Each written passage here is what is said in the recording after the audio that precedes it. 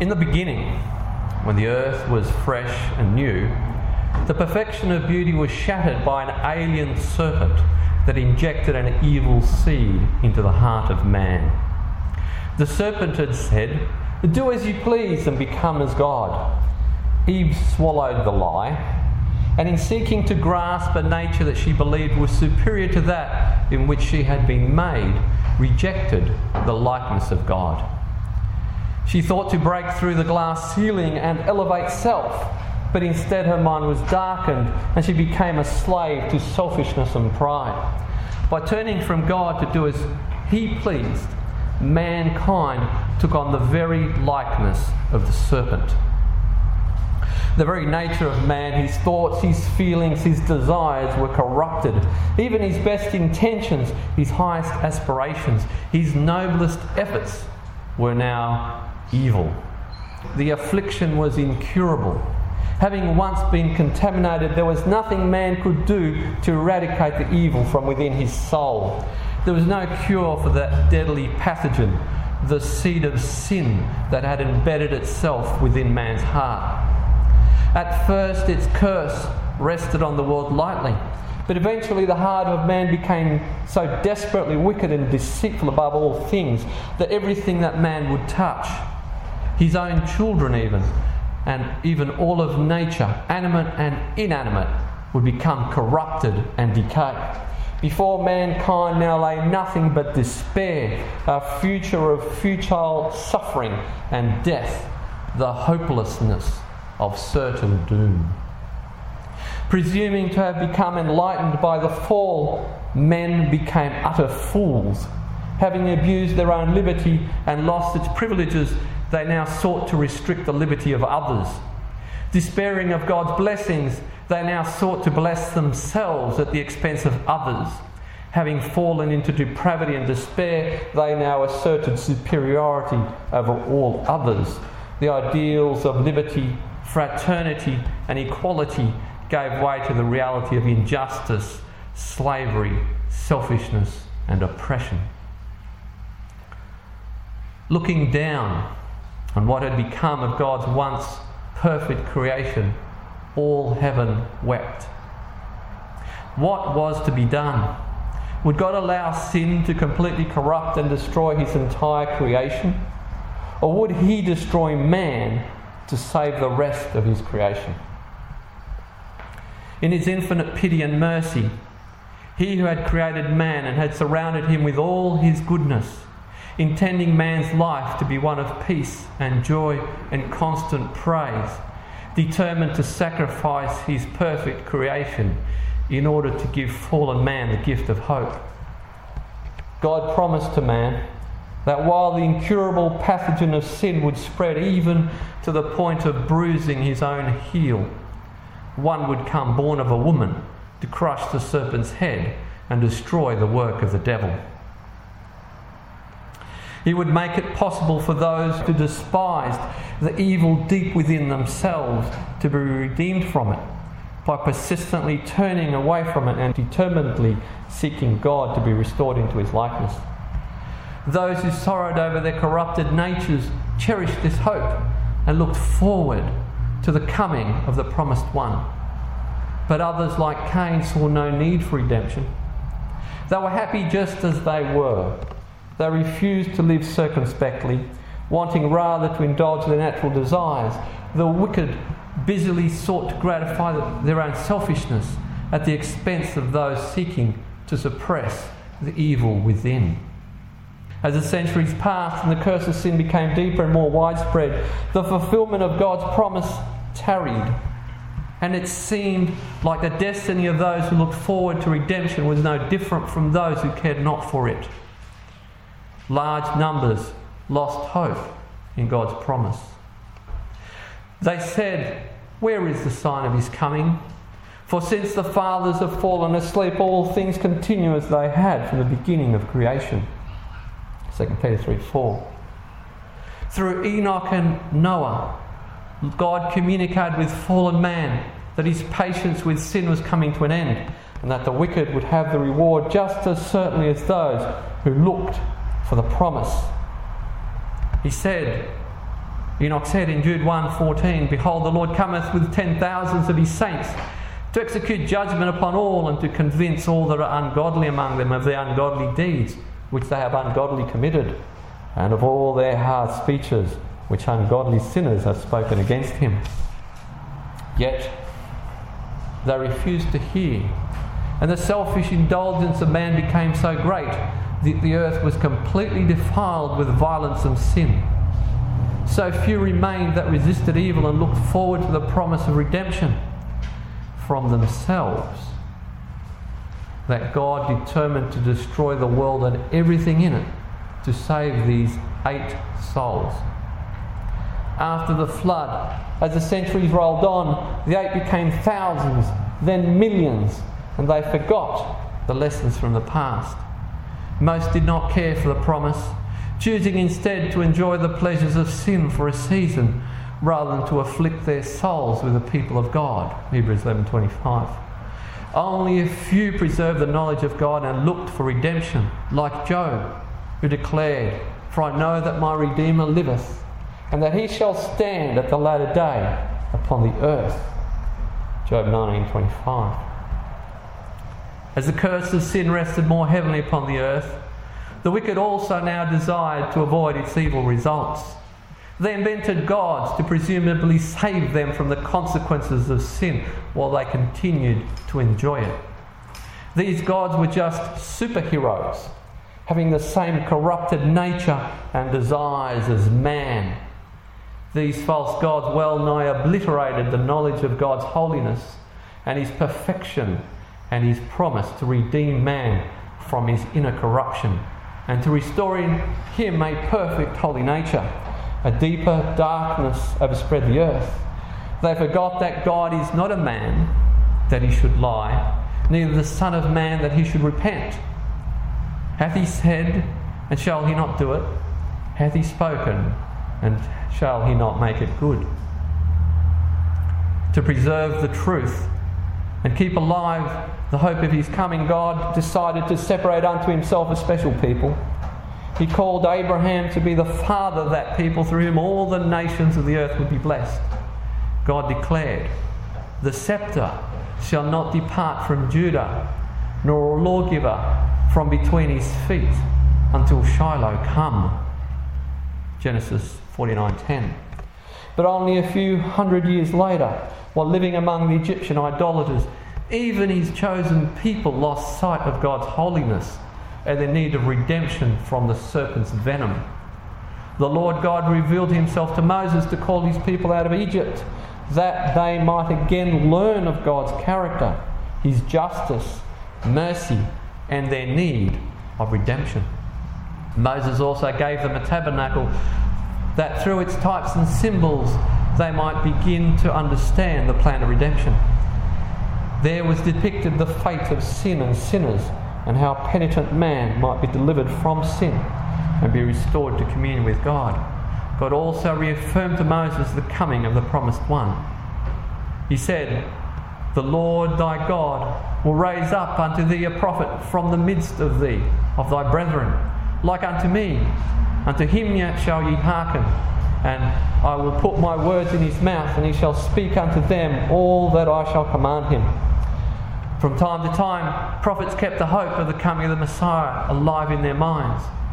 Numbers 24:17, "I shall see him, but not now. I shall behold him, but not nigh. There shall come a star out of Jacob, and a sceptre shall rise out of Israel. Out of Jacob shall come he that shall have dominion." Zechariah 9:9-10. "Rejoice greatly, O daughter of Zion. Shout, O daughter of Jerusalem. Behold, thy king cometh unto thee. He is just and having salvation, lowly and riding upon an ass, and upon the colt, the foal of an ass. And he shall speak peace unto the heathen." Yet the promise still tarried, and Satan again deceived those who waited for the coming of the just one. They confused Baal for Jehovah, imagining he was just like the other pagan gods. Rather than redeem man from the evil within, they imagined Jehovah could only save them from its evil consequences, not from its corruption. Thus they defeated the very purpose of his coming, and the hope in the promise became a cloak to cover their guilt, a license for sin, an excuse to indulge in the supposedly inescapable corruption of their souls. Few desired to be redeemed from their own evil desires, for they loved the wages of unrighteousness. 2 Peter 2:15. And we read the description of God's people. Isaiah 1:21. How is the faithful city become a harlot? It was full of judgment, righteousness lodged in it, but now murderers. Thy silver is become dross, thy wine mixed with water. Thy princes are rebellious and companions of thieves. Everyone loveth gifts and followeth after rewards. They judge not the fatherless, neither doth the course of the widow come unto them.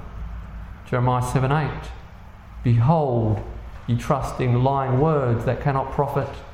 Will ye steal, murder, and commit adultery, and swear falsely, and burn incense unto Baal, and walk after other gods whom ye know not, and come and stand before me in this house which is called by my name, and say, we are delivered or saved, to do all these abominations? Isaiah 31. Woe unto the rebellious children, saith the Lord, that take counsel but not of me, that cover with a covering but not of my spirit, that they may add sin to sin. In Jeremiah 6:14. That healed the hurt of the door of my people slightly, saying, peace, peace, when there is no peace. His coming was not to save and comfort people in their sins, but to save them from their sins, as the angel declared in Matthew 1:21. And she shall bring forth a son, and thou shalt call his name Jesus, for he shall save his people from their sins. Not only did they misunderstand the work and character of the promised one, but they misrepresented it to the nations around them. To preserve any hope for the redemption of man, God was forced to destroy the people which he had established by his own might and power. The small remnant that remained, that survived, were carried away, bound unto captivity, and scattered among the heathen. To these few, God renewed the promise of the coming Redeemer and revived their hope. Isaiah 61:1. The Lord hath anointed me to preach good tidings unto the meek. He hath sent me to bind up the brokenhearted, to proclaim the liberty to the captives, and the opening of the prison to them that are bound. God also told them that not only would he set them free and re-establish them in the promised land, but that the promised one would come at an appointed time. Habakkuk 2:3. For the vision is yet for an appointed time, but at the end it shall speak and not lie. Though it tarry, wait for it, because it will surely come. It will not tarry. They were also told the exact year when the promise would be fulfilled. 70 weeks of years, or 69 times 70 years, after the command to rebuild Jerusalem, would Messiah appear to overcome sin and establish righteousness. Daniel 9:24. 70 weeks are determined upon thy people and upon the holy city to finish the transgression, and to make an end of sin, and to make reconciliation for iniquity, and to bring in everlasting righteousness, and to seal up the vision of the prophecy, and to anoint the most holy. Know therefore and understand that from going forth of the commandment to restore and build Jerusalem unto Messiah the Prince shall be 7 weeks, and 62 weeks. The street shall be built again, and the wall even in troublous time. The command to rebuild the walls of Jerusalem was given in 457 BC, and the time indicated the Messiah would come and begin his work of restoration in the year 27 AD. For a time, the returned Jewish exiles looked forward to the one who would come to redeem their souls from the seed of the serpent that lodged deep within their hearts. However, within a few generations, their minds were again perverted and misled about the purpose and nature of his coming. This time they did not desire the Redeemer to overlook their cherished sins and save them in sin, but they expected him to come and reward them, to reward their efforts at overcoming sin and grant them the spoils of righteousness. They looked for the promised one to commend their self-interested good works. They had no need of redemption from the serpent's venom that lodged deep in their souls. They were proud of their keeping of God's law, even while their souls remained corrupted within.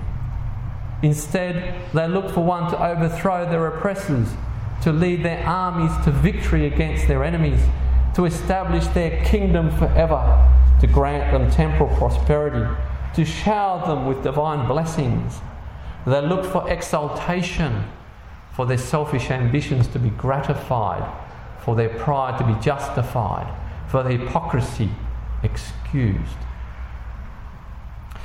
They had preserved the knowledge of his coming, but had completely lost sight of his purpose to redeem man and restore him to the image of God. Without this regeneration, man's case was hopeless. Their minds were darkened, misconstruing God's promises. They had come to believe that God would accept their attempts of obtaining godliness without regeneration. They were self-satisfied with their own efforts and even proud of their twisted understanding.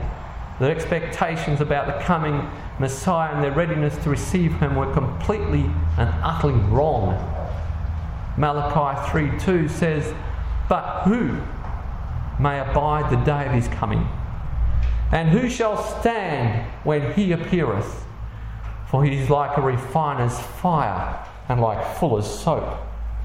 His coming would by necessity be as the unsheathing of a sword, but not the sword of the flesh that they expected to defeat their enemies, but the sword of the Spirit that would cut them to the very core.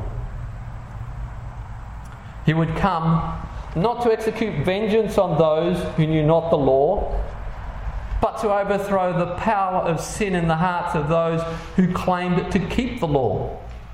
He would come not to set free captives from prisons of stone and iron, but from cages of deception and error. Nor would he come to set free those in slavery to others, but those enslaved to the tyranny of self, to their own habits, passions, addictions, evil thoughts, self-deceptions, and selfish desires.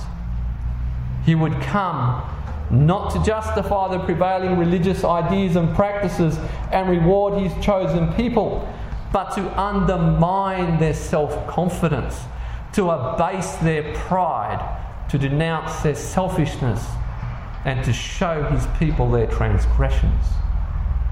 He would come to open the eyes of the spiritually blind to see the corruption within themselves, that in turning away from themselves to God in faith, they might be restored into his image. The prophets had also revealed that in exposing their hypocrisy, selfishness and pride, he would be an offence to those who claimed to be waiting for his coming. Isaiah 8:14, "And he shall be for a sanctuary, but for a stone of stumbling, and for a rock of offence to both houses of Israel, for a gin and for a snare to the inhabitants of Jerusalem. And many among them shall stumble and fall and be broken and be snared and taken." Luke 2:34, "Behold, this child is set for the fall and rising again of many in Israel, and for a sign which shall be spoken against." In not gratifying their desires, he would be unpopular and rejected. Isaiah 53:1, "For he shall grow up Before him as a tender plant and as a root over dry ground. He hath no form nor comeliness. And when we shall see him, there is no beauty that we should desire him. He was despised and rejected of men, a man of sorrows and acquainted with grief. He would be persecuted, hunted from place to place, be cast into prison and put to death. Yet this would not defeat the purpose of his coming, to redeem man from the evil that the serpent had implanted in his heart. As we read in Isaiah 53:12, yet it pleased the Lord to bruise him. He had put him to grief. When thou shalt make his soul an offering from sin, he shall see the travail of his soul, and he shall be satisfied, because he has poured out his soul unto death and made intercession for the transgressors. We can only marvel at God's love for stubborn, obstinate, rebellious man. That knowing what lay before him, the path that he must tread, his determination to come into the world to break the power of sin that had bound a man in unbreakable chains and restore the image of God in man was unshaken. As you read in Hebrews 10:5-9, wherefore when he cometh into the world, he saith, sacrifice and offering thou wouldest not, but a body thou hast prepared me. In burnt offerings and sacrifices for sin thou hast had no pleasure. Then I said, lo, I come. In the volume of the book it is written of me, to do thy will, O God. Just months before Christ's first advent, God sent a man whose name was John to prepare his people to receive the one that they looked not for. This had also been foretold. Isaiah 40, the voice of him that crieth in the wilderness, prepare ye the way of the Lord. Malachi 3:1, behold, I send my messenger, and he shall prepare the way before me, and the Lord whom ye seek shall suddenly come into his temple, even the messenger of the covenant whom ye delight in. Behold, he shall come, saith the Lord of hosts, and he shall go before him in the spirit of power of Elias, to turn the hearts of the fathers to the children, and the disobedient to the wisdom of the just, and to make ready a people for the Lord. And John lifted up his voice like a trumpet. He cried out and spared not. He exposed the corrupt condition of God's professed people and showed the house of Jacob their sins. He revealed the need of those who waited for Christ to be saved, not from external evils, but from the evil within their own hearts.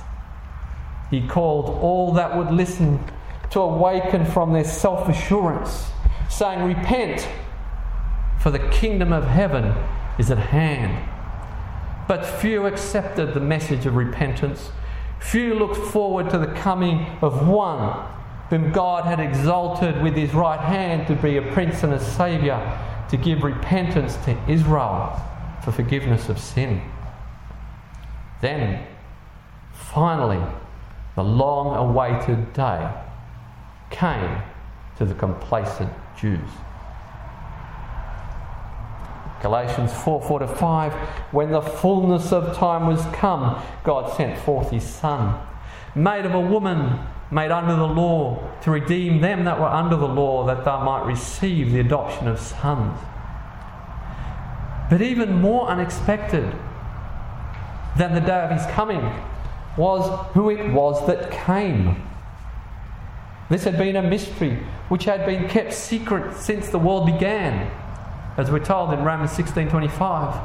It was Christ himself who had spoken face to face with Abraham, and he declared, Abraham rejoiced to see my day, and he saw it and was glad. Before Abraham was, I am. It was Christ that Isaiah saw in vision, as we're told about in John 12:41, when Isaiah declared in chapter 6 verses 1, I saw also the Lord sitting upon a throne, high and lifted up, the King, the Lord of hosts. There was no excuse for the identity of Christ to be unknown. The prophets had revealed that it was he who had in the beginning been with God, and who was God, and through whom all things were made, that would himself come.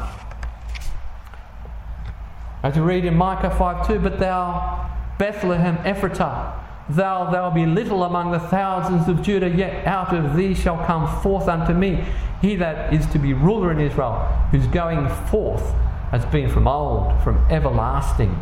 Isaiah 9:6, for unto us a child is born, unto us a son is given, and the government shall be upon his shoulder, and his name shall be called Wonderful, Counselor, the Mighty God, the Everlasting Father, the Prince of Peace. Zechariah 2:10, sing and rejoice, O daughter of Zion, for lo, I come, and I will dwell in the midst of thee, saith the Lord. Every time I read the word Lord here, it's capitalized. The Jewish word is Jehovah. Saith Jehovah. Jeremiah 23:5-6, behold, the days come, saith the Lord, that I will raise unto David a righteous branch, and a king shall reign and prosper, and shall execute judgment and justice in the earth. In his days Judah shall be saved, and Israel shall dwell safely. And this is his name, whereby he shall be called, the Lord Jehovah, our righteousness. And Isaiah 7:14, therefore the Lord himself shall give you a sign. Behold, the virgin shall conceive and bear a son, and thou shalt call his name Emmanuel, which being interpreted is God with us. The very same mighty God, the everlasting Father, whose name is Jehovah, humbled himself and fashioned himself as a man and was begotten into the world. This was the mystery of godliness. God manifest in the flesh. 1 Timothy 3:16. Not made as an angel, but as a man according to the flesh, under the law of carnal inheritance, the law of sin and death. The same law that Paul said, I find law that when I would do good, evil is present with me. For I delight in the law of God after the inward man, but I see another law in my members, warring against the law of my mind, and bring me into captivity to the law of sin which is in my members. Only by climbing down himself into the miry pit that we are in could he lift us out. Only taking upon himself not just our guilt, but our corrupt nature could we be redeemed. Like us, he could therefore have no confidence in his human flesh, in his will, in his words. This is why he came not to do his own will, but to do the perfect will of his Father. He came not to speak his own proud words, but the words of truth from the Father. He came not in self-confidence, in pride and presumption, but in humility, meekness, and continual dependence upon God. He came not to seek his own pleasure, but to drink a cup of woe. He came not in splendour, but in humble obscurity. He came not in might, but in weakness. He came not in riches, but in poverty. He came not to assert himself, but to abase himself. He came to show fallen man how he might be restored into the image of God, that joy and peace may again reign amongst the children of men. An example that we should follow in his steps. An example of godly self-abandon, of goodness, of temperance, of gentleness, and of no compromise with sin. As the angelic host gathered in the heavens to announce the coming of the Prince of Peace to dwell among men, they searched to find who among those to whom the promises had been given would receive their tidings with joy. They were amazed and disappointed by the indifference of those who for generations claimed to be waiting for him. Eventually, they found a few lowly shepherds who would welcome the world's Redeemer. And there were in the same country shepherds abiding in the field, keeping watch over their flock by night. And lo, the angel of the Lord came upon them, and the glory of the Lord shone round about them, and they were sore afraid. And the angel said unto them, fear not, for behold, I bring you good tidings of great joy, which shall be to all people.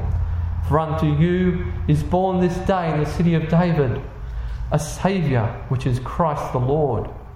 And this shall be a sign unto you, you shall find the babe wrapped in swaddling clothes, lying in a manger.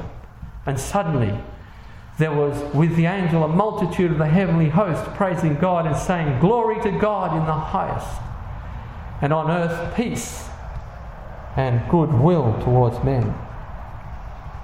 Frustrated at finding no one else amongst the millions of Israel who really cared, the angels turned their search to the Gentiles.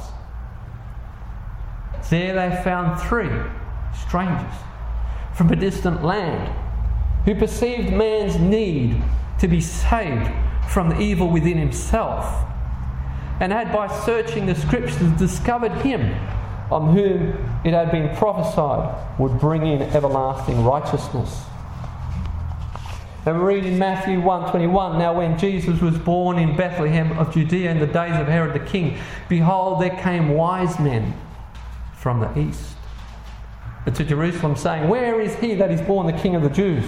For we have seen his star in the east and have come to worship him. And verses 10 to 11, And when they saw the star, they rejoiced with exceeding great joy. And when they were come into the house, they saw the young child with Mary his mother, and fell down and worshipped him.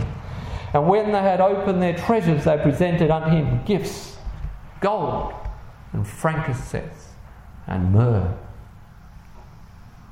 They found the King of heaven in a manger, a wooden box where animals feed from. He who gave up the majesty and glory of heaven for man found there was no room for him among men. He must exchange the worship of angels in the courts of heaven, not for the adoration of men in kingly courts, but for the companionship of dumb beasts. Unappreciated by men, he must trade his heavenly throne for a rude feeding trough. Christ's glory was not in the angelic host who announced his birth, but in the humble manger. His glory was not in the adoration of highly respected wise men, but in making himself of no reputation. His glory was not in being born a king, but in taking the form of a servant. His glory was not in his miraculous birth, but in his life of self-denial and death. His glory was not in receiving expensive worldly gifts from men, but in giving everything he had to men. How few of those who had waited so long for his glorious appearing were willing to share in that glory. Is that the glory you're hoping to share in? It was the direct opposite of what they had looked for. Therefore, his coming was unwelcome. Scripture says, John 1:10, he was in the world, and the world was made by him, and the world knew him not. He came unto his own, and his own received him not. What a scandal. Today, he stands at the door of your heart and knocks. Is there room in your heart for him now? Or are you too preoccupied with your own self-interest, your problems, or your religious activities? The scripture records only 2 other people who rejoiced at his coming. Simeon, who was waiting for the consolation of Israel, and Anna the prophetess, who looked for redemption in Israel. All the others who were supposedly waiting for his coming had no need for a helpless babe born into poverty, who could do nothing for himself, let alone gratify their desires. They desired an august and glorious king to endorse and reward their religious beliefs and practices. He came to redeem man from the corruption within themselves, but men loved themselves more than they loved righteousness. He came to bring faith and repentance to men, but man preferred self-righteous presumption. He came to reveal the glory of God, full of grace and truth, but they cared not for grace and truth, preferring indulgence and theological fables. He came to grant fallen man mercy mingled with justice, but men preferred tyranny mingled with licentiousness. He came that men might treat each other as brothers, but man preferred to exercise authority over others. He came to make men compassionate, helping one another, but man preferred to exploit the weaknesses of others. He came to restore man to the liberty that man had lost, but man chose bondage rather than sacrifice, because without sacrifice there can be no liberty. He came to restore in man the image of God, but they chose to retain the image of the serpent. And the Word was made flesh and dwelt among us. And we beheld his glory, the glories of the only begotten of the Father, full of grace and truth. In him was life, and his life was the light of men. And light shineth in the darkness, and the darkness comprehended it not. And this is the condemnation, that light is come into the world, and men loved darkness rather than light, because their deeds were evil. They could not understand the light, because their natural mind cannot understand the things of God. In their darkened minds they sought to be justified in the indulgence of their pride, in the gratification of their selfishness, and in the promotion of their own righteousness. Christ called to repentance, to the humbling of their pride, the stripping away of their self-righteousness, and the denouncing of their selfishness was to them not light, but darkness, just as the prophet had also foretold in Amos 5:18. Woe unto you that desire the day of the Lord. To what end is it for you? The day of the Lord is darkness and not light. They expected his coming to bring them justification, celebration, and glory, but instead it brought them condemnation, confusion, and strife. They looked for him to come to defeat evil and make it a better place for themselves, but they could not see that he could do no such thing unless the evil within their own hearts was first overthrown and man restored to the image of God. In refusing to let go of the evil in their own hearts, the only way Christ could defeat evil was to overthrow them along with it, which he did 40 years later at the destruction of Jerusalem. But as many as received him, to them gave him power to become the sons of God, even to them that believe on his name.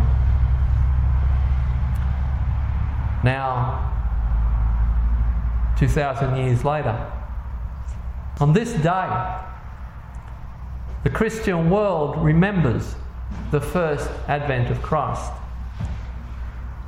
But they do not remember him who left his celestial home to dwell with us in crude dwellings made with hands about the time of the Feast of Tabernacles in late autumn, before the colder winter in Palestine made it difficult to be out with the flocks by night. Instead, they remember another Christ, one whose birthday is that of the ancient sun god, Tammuz. One who supposedly suffered so that we can continue to indulge in our selfishness and pride. One who gave his life so that we might indulge ourselves in gluttonous merriment. One who came to bring assurance and comfort to the unconverted and to pacify the consciences of the unregenerate. one who rewards our flawed attempts to serve God while clinging to our carnal natures, one who promises salvation by means of cultivating the supposed good within you, your own good intentions, your own sincerity, your own good prayers, your good deeds, your good devotions, your religious ideas, your presumption, even though all of our righteousnesses are as disgusting, filthy rags. They do not desire the true Christ, the one who came to unsettle the faith of those who felt sure of their standing with God. They do not remember him who declared, "Think not that I have come to send peace on earth. I came not to bring peace, but a sword." They do not remember him who said that in the last day many will cry out, "Lord, Lord," and he will reply, "I never knew you. Depart from me." They do not remember him who came to break the spirit that is within man and to strip away our self-confidence, our selfishness and pride. They do not remember him that told us that only those who overcome their flesh and become partakers of his divine nature in this life shall be clothed in white raiment. They do not remember him who said that unless we first die and are born again of the Spirit, we shall never see the kingdom of God, irrespective of our good intentions, our good feelings, our knowledge of the truth, our religious beliefs, our church standing. They do not remember him who calls us to be drowning continually in repentance that we might walk in the Spirit. They do not remember him who calls us to follow in his footsteps, dying moment by moment, being crucified with him, a living sacrifice. They do not desire the joy that comes from the knowledge that Christ has heard our continual sorrow for sin and accepted our sacrifice. They do not desire the peace that passes all understanding that comes when self is subdued and contrition has calmed the strife of human passion. The careless multitudes, even self-professed Christians, cry out, "Not this man! Away with him!"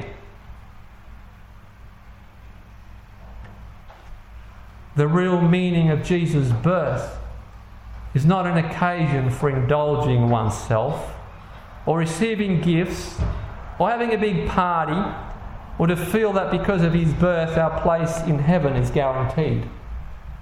Instead, Christ specifically came down from heaven with a message to urgently call not infidels, not the Gentiles, but his own Sabbath-keeping, Bible-believing church to repentance. The key message of Christ's first advent was, "Repent, for the kingdom of heaven is at hand." When he ascended back to heaven, Jesus promised that he would come again to take back with him those that have kept his word. Since that time, the serpent has again been repeating his lie. "Ingest my interpretation of God's word, and your spiritual eyesight will be open, and ye shall become like Christ. And so be ready for his appearing." His attractive interpretations have deceived as many today about Christ's second advent as the Jews were deceived about his first advent. How many will be found having kept Christ's word? What was it in the New Testament that Jesus repeatedly commanded all men, and specifically his church, to do? Was it only to believe, or to make long prayers, or to give more money, or to gain more church members? No. He commands all to exercise an abiding, continual repentance. In fact, the last words of Christ to his church, 7 times did he tell them to repent. And so the key message of his second coming is again the same: to repent, for the kingdom of heaven is at hand. When he comes again, how many will he find that have kept his word. Oh, he may find many Sabbath keepers. He may find many people who have not killed. He may find many people who don't lie. But have they kept his word? This time, the angels will not be amazed. For Christ has warned us that his coming, like a thief in the night, will catch many unprepared, even those who claim to be waiting for his coming. He said in Luke 18:8, "Nevertheless, when the Son of Man cometh, shall he find faith on the earth?" You know, faith is more than just believing his promise. Satan believes his promises. There is much religious belief in the earth today, but little faith. Faith requires a sacrifice. Those Jews who waited for his first advent believed that he would come, but they had no faith. They would not sacrifice their ambitions, their pride, their self-assurance at Christ's call for repentance. Just as it was a sacrifice for Jesus to come to earth as a man to live among men, it cost something of those who would go to be with Christ to heaven and live among angels. He sacrificed himself to restore in you the image of God. Will you sacrifice yourself to be restored into his image? It is not your goods, your time, your money that Jesus requires you to lay on the altar of sacrifice. No. He requires you to sacrifice who you are. Your very being, your self-image, your reputation, your ambitions, your self-confidence, your selfishness, your pride. Because as Psalms 51:17 says, the sacrifices of God are a broken spirit. A broken and a contrite heart, O God, thou wilt not despise. Faith cannot exist without a broken spirit and a contrite heart. Without this, it is merely presumption. Christ said, Matthew 11:28, "Come unto me, all ye that labour and that are heavy laden, and he shall give you rest. Take his yoke upon you and learn of him, for he is meek and lowly of heart, and ye shall find rest unto your souls. His yoke is easy and his burden is light." But unfortunately, Jesus Christ is as misunderstood today as he was 2,000 years ago. His yoke is easy and his burden is light, but it is still a burden and it entails a yoke. Today, the majority of those who would celebrate the first advent of Christ neither comprehend his yoke nor his burden. They have cut off his yoke and discarded his burden. They have found a more self-pleasing sacrifice. The yoke of repentance that Christ has called us to bear has been cast off by those who claim to look for his coming. The burden of self-distrust and self-abhorrence has been discarded and replaced with presumption. Without abiding repentance, there can only be presumption, which is the counterfeit of faith. There can be no real faith without true repentance upon which it is founded. Without repentance, there can only be belief, but not faith. And so we ask, when the Son of Man cometh, shall he find repentance on the earth? Instead of repentance, we look for his coming to obtain personal vindication, justification of our religious ideas, the fulfillment of our hopes and gratification of our ambitions. Are we as misguided about Christ's second advent as were the Jews about his first? We look forward to Christ's second coming to partake in his glory. But will we, to our surprise, similarly find when Christ comes that his glory is not what we expect nor desire? Will our expectations make for us the day of his coming a day of darkness and not light, a day of confusion and strife? Who are you waiting for? A King of Kings to reward you with immortality honour and glory, or a self-denying servant to complete the work in you of extinguishing self that he has begun in those who are of a broken and contrite spirit, and to restore them to the selfless image of God? Do you long to decrease that he might increase until the last vestige of self is lost in him? Will you, as it says in 1 John 3:2, when he shall appear, be like him? When you shall see him as he really is? Very soon, the sign of the Son of Man will again appear, and the angels shall gather in the heavens to announce his coming. Will you be one of the very few that will be ready to receive him with joy?